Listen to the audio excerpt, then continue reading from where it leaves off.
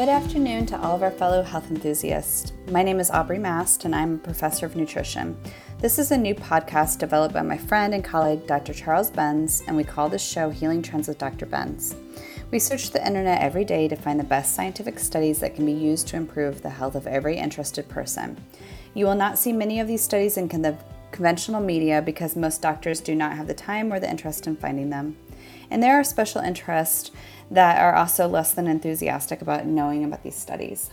Every week we will explore nutritional science that has the potential to prevent and even reverse 90% of chronic illness. This could save many lives and help to stop the healthcare crisis that will eventually bankrupt our country. This is frequently called functional medicine, and it has been adopted by thousands of doctors as well as some medical schools and hospitals, including the Cleveland Clinic. Today's program is entitled The Threat of Drug-Resistant Germs. How are you, Charles? Oh, I'm fine, and I think we're going to finally live up to our reputation for scanning the internet to find out the latest science. This one comes from June the 9th, and the title is New Defense Against Bacterial Superbugs. Taking fish oil may reduce antibiotic resistance. And it was done by some scientists in Australia. I think that the Australian National University and a few other institutions there got involved in this. And I think that's a great start for our discussion today, because these superbugs, as they're often called, are potentially going to cause a real problem for us, because it's becoming increasingly more difficult for antibiotics to actually do what they're designed to do, because they're being overused. And just like the viruses are able to mutate and find ways to go above and beyond and still manage to do the things that they want to do in their bacterial world, that's happening now with bacteria, and has been happening with bacteria for many years, decades in fact. And the list of antibiotics that are effective against different illnesses and problems has been shrinking year by year. And so these superbugs are a real problem. So if we can increase our antibiotic resistance a little bit by having some more fish oil in our diet, it sounds like that's one solution. Mm-hmm. Has this been a topic that you've had to deal with in your academic world or your consulting world very much, Aubrey? Yeah, a little bit. I think we really look at it around with my clients, and with my clients, I usually take the angle around what happens in the gut because of how much we are overexposed to antibiotics, whether that's from doctors giving out antibiotics unnecessarily, or the antibiotics we're exposed to via the animals that we're consuming from dairy and cheese and meat products. And in our water supply, there's lots of research that has shown that there's antibiotics floating around in our water. So we're really overly exposed to antibiotics in numerous ways, which to me is also part of the reason why we see this antibiotic resistant bugs. And also, I talk about it with clients and with my students about the role of soil. And so I love that this research article is about fish oil. And then I think there's last year there was some research that was published around soil-bound organisms, and showing that a lot of our antibiotic resistance is festered and fostered by the fact that we have diets that are really devoid in large amounts of bacterial colonies and large amounts of bacterial diversity. And so using the soil as a place of supporting the immune system, but then also decreasing our demand on being around constant antibiotic exposure.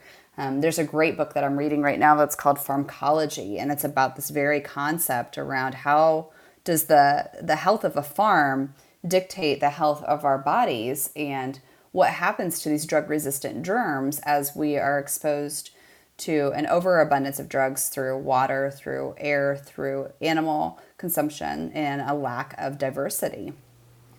Yeah, you touched a nerve when you said too many antibiotics are being used. there's books that have been written, 300-page books about the overuse of antibiotics, and one of the cardinal sins that's been reported in the last couple of years is that doctors are using these antibiotics when there's a viral infection, and it has no impact on it at all. And so if doctors aren't able to figure that out, then you have to kind of be suspicious that they really don't have a clue what the impact is of what they're doing. And so it goes back to some of the other programs that we have where we talked about the importance of the microbiome. And I think we had one just a couple weeks ago on the gut. And people just aren't really paying attention to that. To your point, they're not eating enough fermented foods. The bacteria in your gut love fermented foods. And so the recommendation that I saw in some of the articles was you should eat at least 2 fermented foods every day. And so that's sauerkraut, and kefir and lots of other things that are fermented. You know the list even better than I do.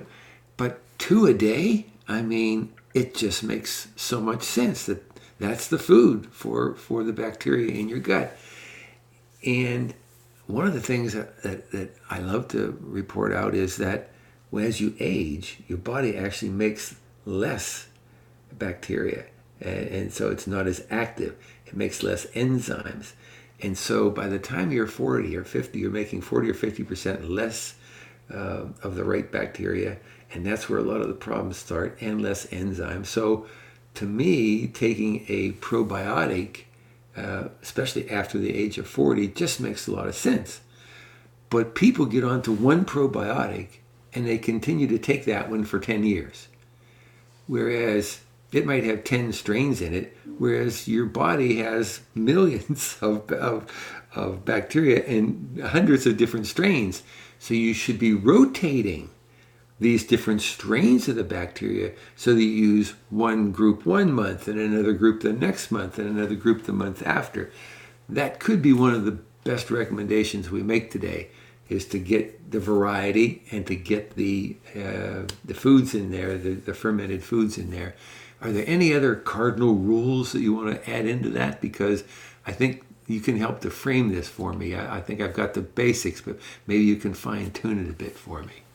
Yeah, I mean, I really think that one of the most important things that I can say is not only to focus on fermented foods, but is to really connect with your local food system. And so finding farmers that are growing organically and typically like biodynamic agriculture is the reason why this is because they focus on the soil. And if the soil is full of nutrients and is bacterially diverse, that transfers into the food that we're eating. And that's actually going to be filled with prebiotics, which prebiotics are what help form these probiotic colonies in our bodies. And so it can be helpful to supplement, but we really need that source, that foundation coming in through food.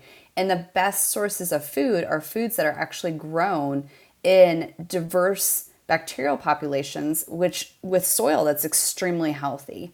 And that can be harder to come by because what we're buying in the grocery stores is not typically food that has that bacterial diversity that you would find if you were going to a local farmer's market or if you were growing your own food in amended soil. So I think that's the first part. And then to your point around, the prescribing antibiotics for viral infections, I think it's really important. My herbalist hat comes in right here and my culinary chef hat comes in right here where I go, okay, but we know that there are foods that are antiviral and antibacterial, and let's bolster our immune system with those so that we do not need pharmaceuticals intervention as much, right? And so the coincidences on the foods that I'm about to list that are antibacterial and antifungal, they're also extremely rich in prebiotics. So they're going to help with that gut microbiome and the bacterial colonies that we need to be extremely diverse and very prolific to support our immune system. So some of the foods that are antibacterial and antifungal are going to be oregano, garlic, leeks. You have fennel in there, cayenne and cinnamon. and Jerusalem artichokes, and there is some compounds that are found naturally in fennel. And so the list really can go on, from thyme to rosemary, and they will act as a way of supporting your body's natural capability, because from an evolutionary standpoint, we have evolved, our evolution has coincided with being exposed to viruses and bacteria. That's how our immune system has had to evolve as the human species. And so supporting ourselves with prebiotic and probiotic rich colonies, using food as medicine, incorporating foods that we know are antibacterial and antiviral and antifungal when we need them, is really essential, alongside with connecting to those fermented foods and knowing the sources of our foods, so that the sourcing of our food is going to have the most diverse nutritional density that we can possibly access. So diversity, that means, many colors, and making sure some are probiotics and some are prebiotics, and the fermented fall into that. So really there has to be some planning here, doesn't there? I mean, people have to be mindful. They just can't say, well, I'm just going to eat what we've always been eating. If you're going to try to avoid the use of your antibiotics on your own, you've really got to try to find that organic farm. You've really got to try to find these categories of foods, and you have to make sure they're in your refrigerator and that you're using them on a regular basis. That's okay. So I'm all right, I'm with you on that. Now, I don't know how you treat these infections when they come up, but I've had a couple of situations in my grandson's case where he had a viral infection, a stomach viral infection, that the doctor said, this could be fatal. This was a very rare virus, and that she had nothing to offer because all she said was take some children's Tylenol and drink a lot of water. And, my daughter-in-law was in tears, and she said, what am I going to do? I said, well, I can tell you that vitamin C in higher doses is a good solution for almost all viruses. Now, he was only 6 at the time and, weighed, 60 pounds or 50 pounds or something like that. So I had to adjust the high dosage, but it came out to about, 250 milligrams every couple hours, every 2 or 3 hours. Anyway, I put him on this, and anyway, within a couple of days, this excruciating pain, which we didn't know what it was finally diagnosed with this rare virus. Anyway, it was gone. He stayed on the vitamin C, not at that high dose, but continuing higher than normal dose for another week. And then she went to the hospital, or went to the doctor, and they tested him. The virus was gone. And she told her my daughter-in-law told her what we had done, and she said, well, I never heard of that. Well, of course you never heard of that, because you never got one course on how to treat viruses with natural solutions. And the other thing that he uses, kids get ear infections. It's just one of those things. But in her case, she said, what can I do? And I said, just put a couple of drops of nanoparticle colloidal silver in the infected ear. And have it just drain down, just make sure he turns his head so that the silver gets in there. And within an hour, the pain was gone. And the next day when he woke up, he said, I feel better. And so there are solutions out there, but you really have to search them. You have to actually put in your Google search natural solutions for bacterial infection or natural solutions to a viral infection. And they are there. But people have to know how to do that research because everything I find practically is in the research that I do on the internet. So that's just a couple of ideas that I could throw out there. I would also add a really strong antiviral, which is olive leaf extract. Boy, I just love olive leaf extract. During the COVID, when people would call and say, or email and say, what should we do if we get this virus? I would say high doses of vitamin C, high doses of vitamin D, olive leaf extract, zinc, and maybe some quercetin, which is also a very strong antibiotic. And I think they get that from pineapple primarily. So there's lots of anti-inflammatories and antiviral things, and we've just touched on some of them. But in almost every situation, there's a natural alternative. And a friend of mine, Dr. Zoltan Rona, actually wrote a book on natural alternatives to antibiotics. And so if you can write a whole book about it, that means all these herbal solutions and all these other natural solutions that you and I have been talking about, they're out there. You just have to find the sources of them and go after them. Is there anything else that we should give as tips to parents? Because I'm going to go back to the vitamin D3 levels. I think the immune system really is anchored on vitamin D3, and that there are, I don't know, 200, 2,000, there's so many genes that are affected by vitamin D3, that all these chronic illnesses that can be prevented, the number one item that makes them preventable is usually vitamin D3, because it controls genetic predispositions. What people don't understand is when you look at genes, 80% of genetic material is on and off switches. And so just picture a room with 80% of the walls covered by on and off switches, and that would be your normal genetic material. And then take a look at the factors that only one medication can handle one genetic predisposition, whereas vitamin D3, hundreds. It can control hundreds of these genetic things. So that to me is the magic. You've got to turn off all these bad predispositions for disease and turn on the protective mechanisms in your immune system. And so vitamin D3 is the trigger.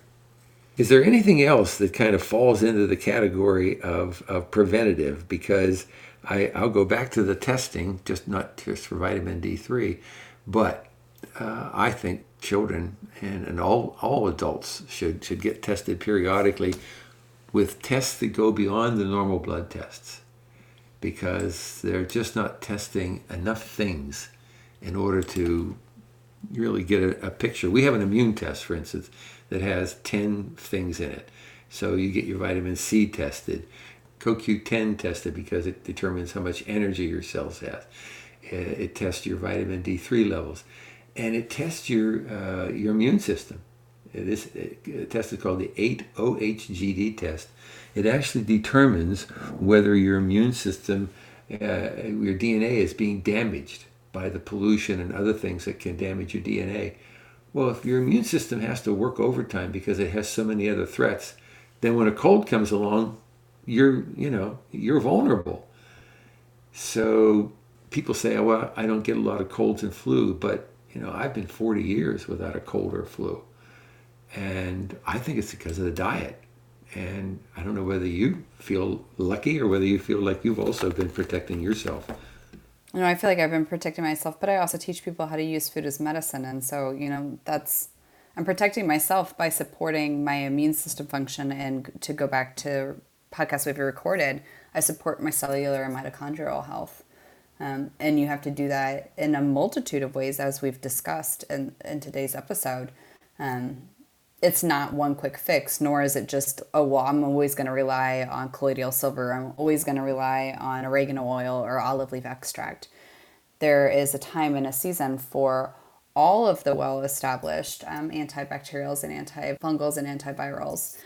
But there also has to be a willingness that you understand their role and you're willing to incorporate them into a healthy lifestyle and dietary pattern.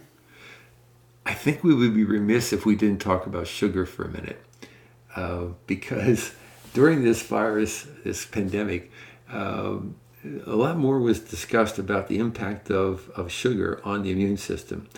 And what we learned was that vitamin C is really important for filling up the white blood cells and making them really strong. And white blood cells are about 40 to 50% of the strength of our immune system. But interestingly enough, the sugar molecule, is very similar looking to the vitamin C molecule. So if you're not consuming enough fruits and vegetables, or even supplements with vitamin C in them, then the sugar molecule can fill that void.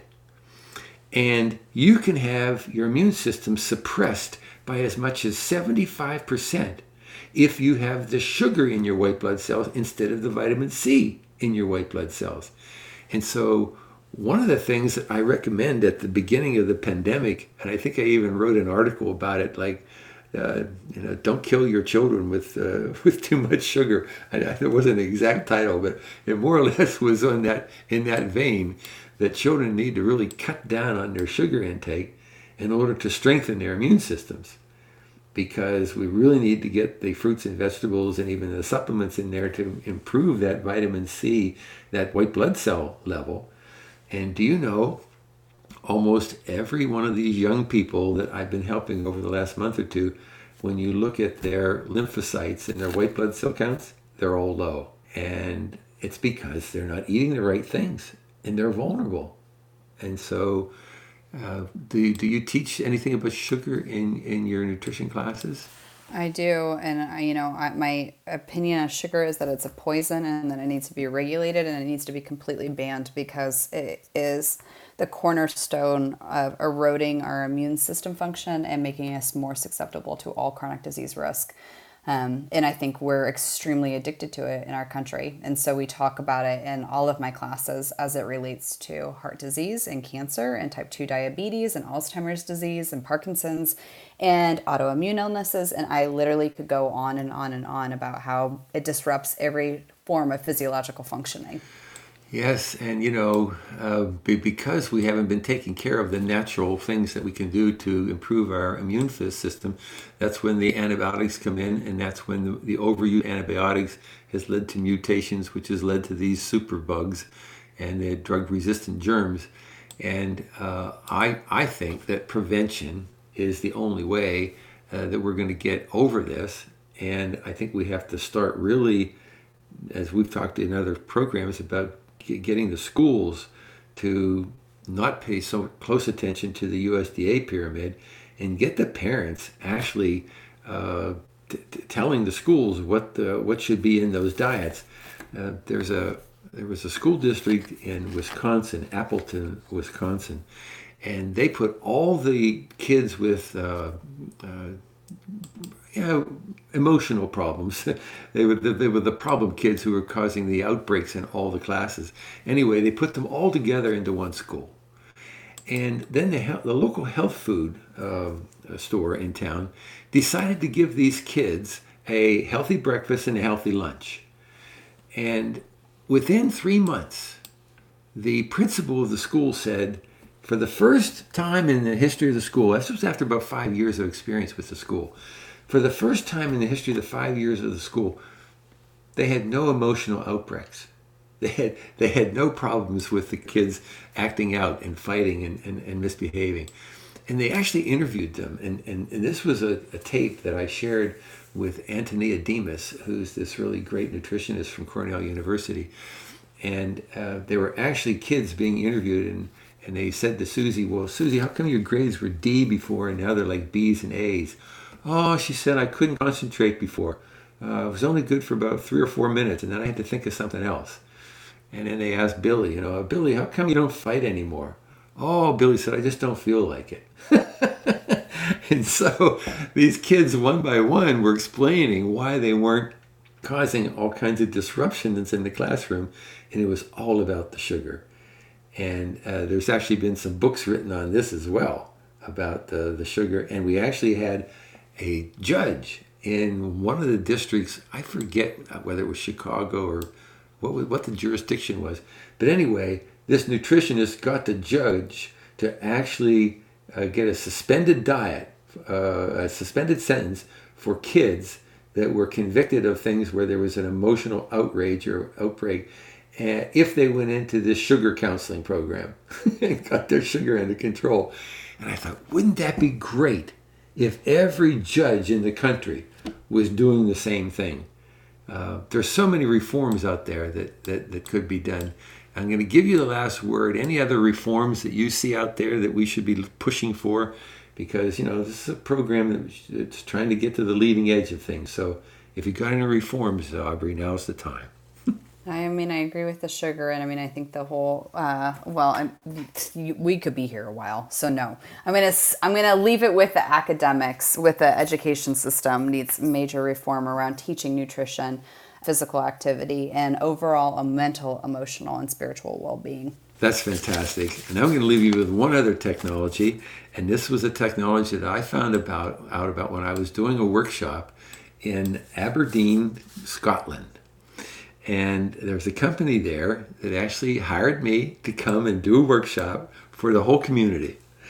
And they were actually developing a curtain that could be used in hospitals that would capture 99% of all bacteria in the hospital to be disposed of at the end of every day with new curtains going up.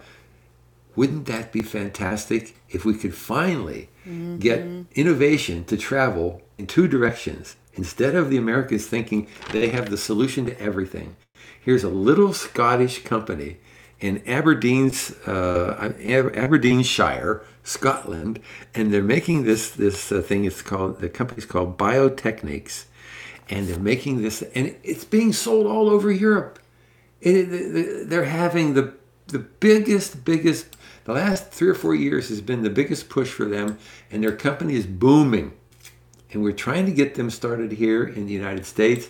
It's been a hard slug to get them anchored here, but I think that would be one of the solutions, because these superbugs, they happen as much in hospitals, if not more in hospitals, than they happen anywhere else.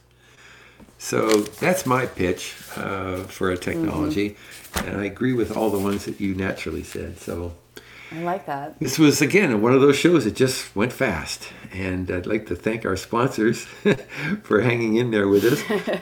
First, we've got the Southern Trust Financial Planning Company, doing more than just investing in your money and your finances to make sure you have a good, healthy retirement. They're investing in your health, too. And I've been using them for 15 or 20 years as a health advisor for their clients. And I've also gone around the country and done many other financial planning organizations who, once they heard about this program, they went, hey, we want that program too. But right now, the Southern Trust Financial Planning is the company that supports our show. So we're going to give them the big plug. And you can work with them at a distance. You don't have to be located in Sarasota. And then there's DHA Labs, and they're in the Chicago area. And again, you can get their services in any state, in any city. And they have the best, really most advanced biochemical and biomarker tests that you can find for the brain, the immune system, for cancer prevention, for wellness. I mean, they have every test imaginable. And they even support our artificial intelligence platform with blood tests and genetic tests. So DHA Labs, great company, and I would recommend them for any organization or any individual that wants to have really great testing to find out what their health status is. And Paddock Pools, I think they make the healthiest pools in the world. They have a technology which is like a vacuum extractor that takes chlorine gas off the surface of the pool, and by doing that, they increase the amount of oxygen that people breathe by up to 95%. And that's fantastic, because that means it's going to reduce the risk of cancer from the chlorine and deficiencies like vitamin D3 and zinc.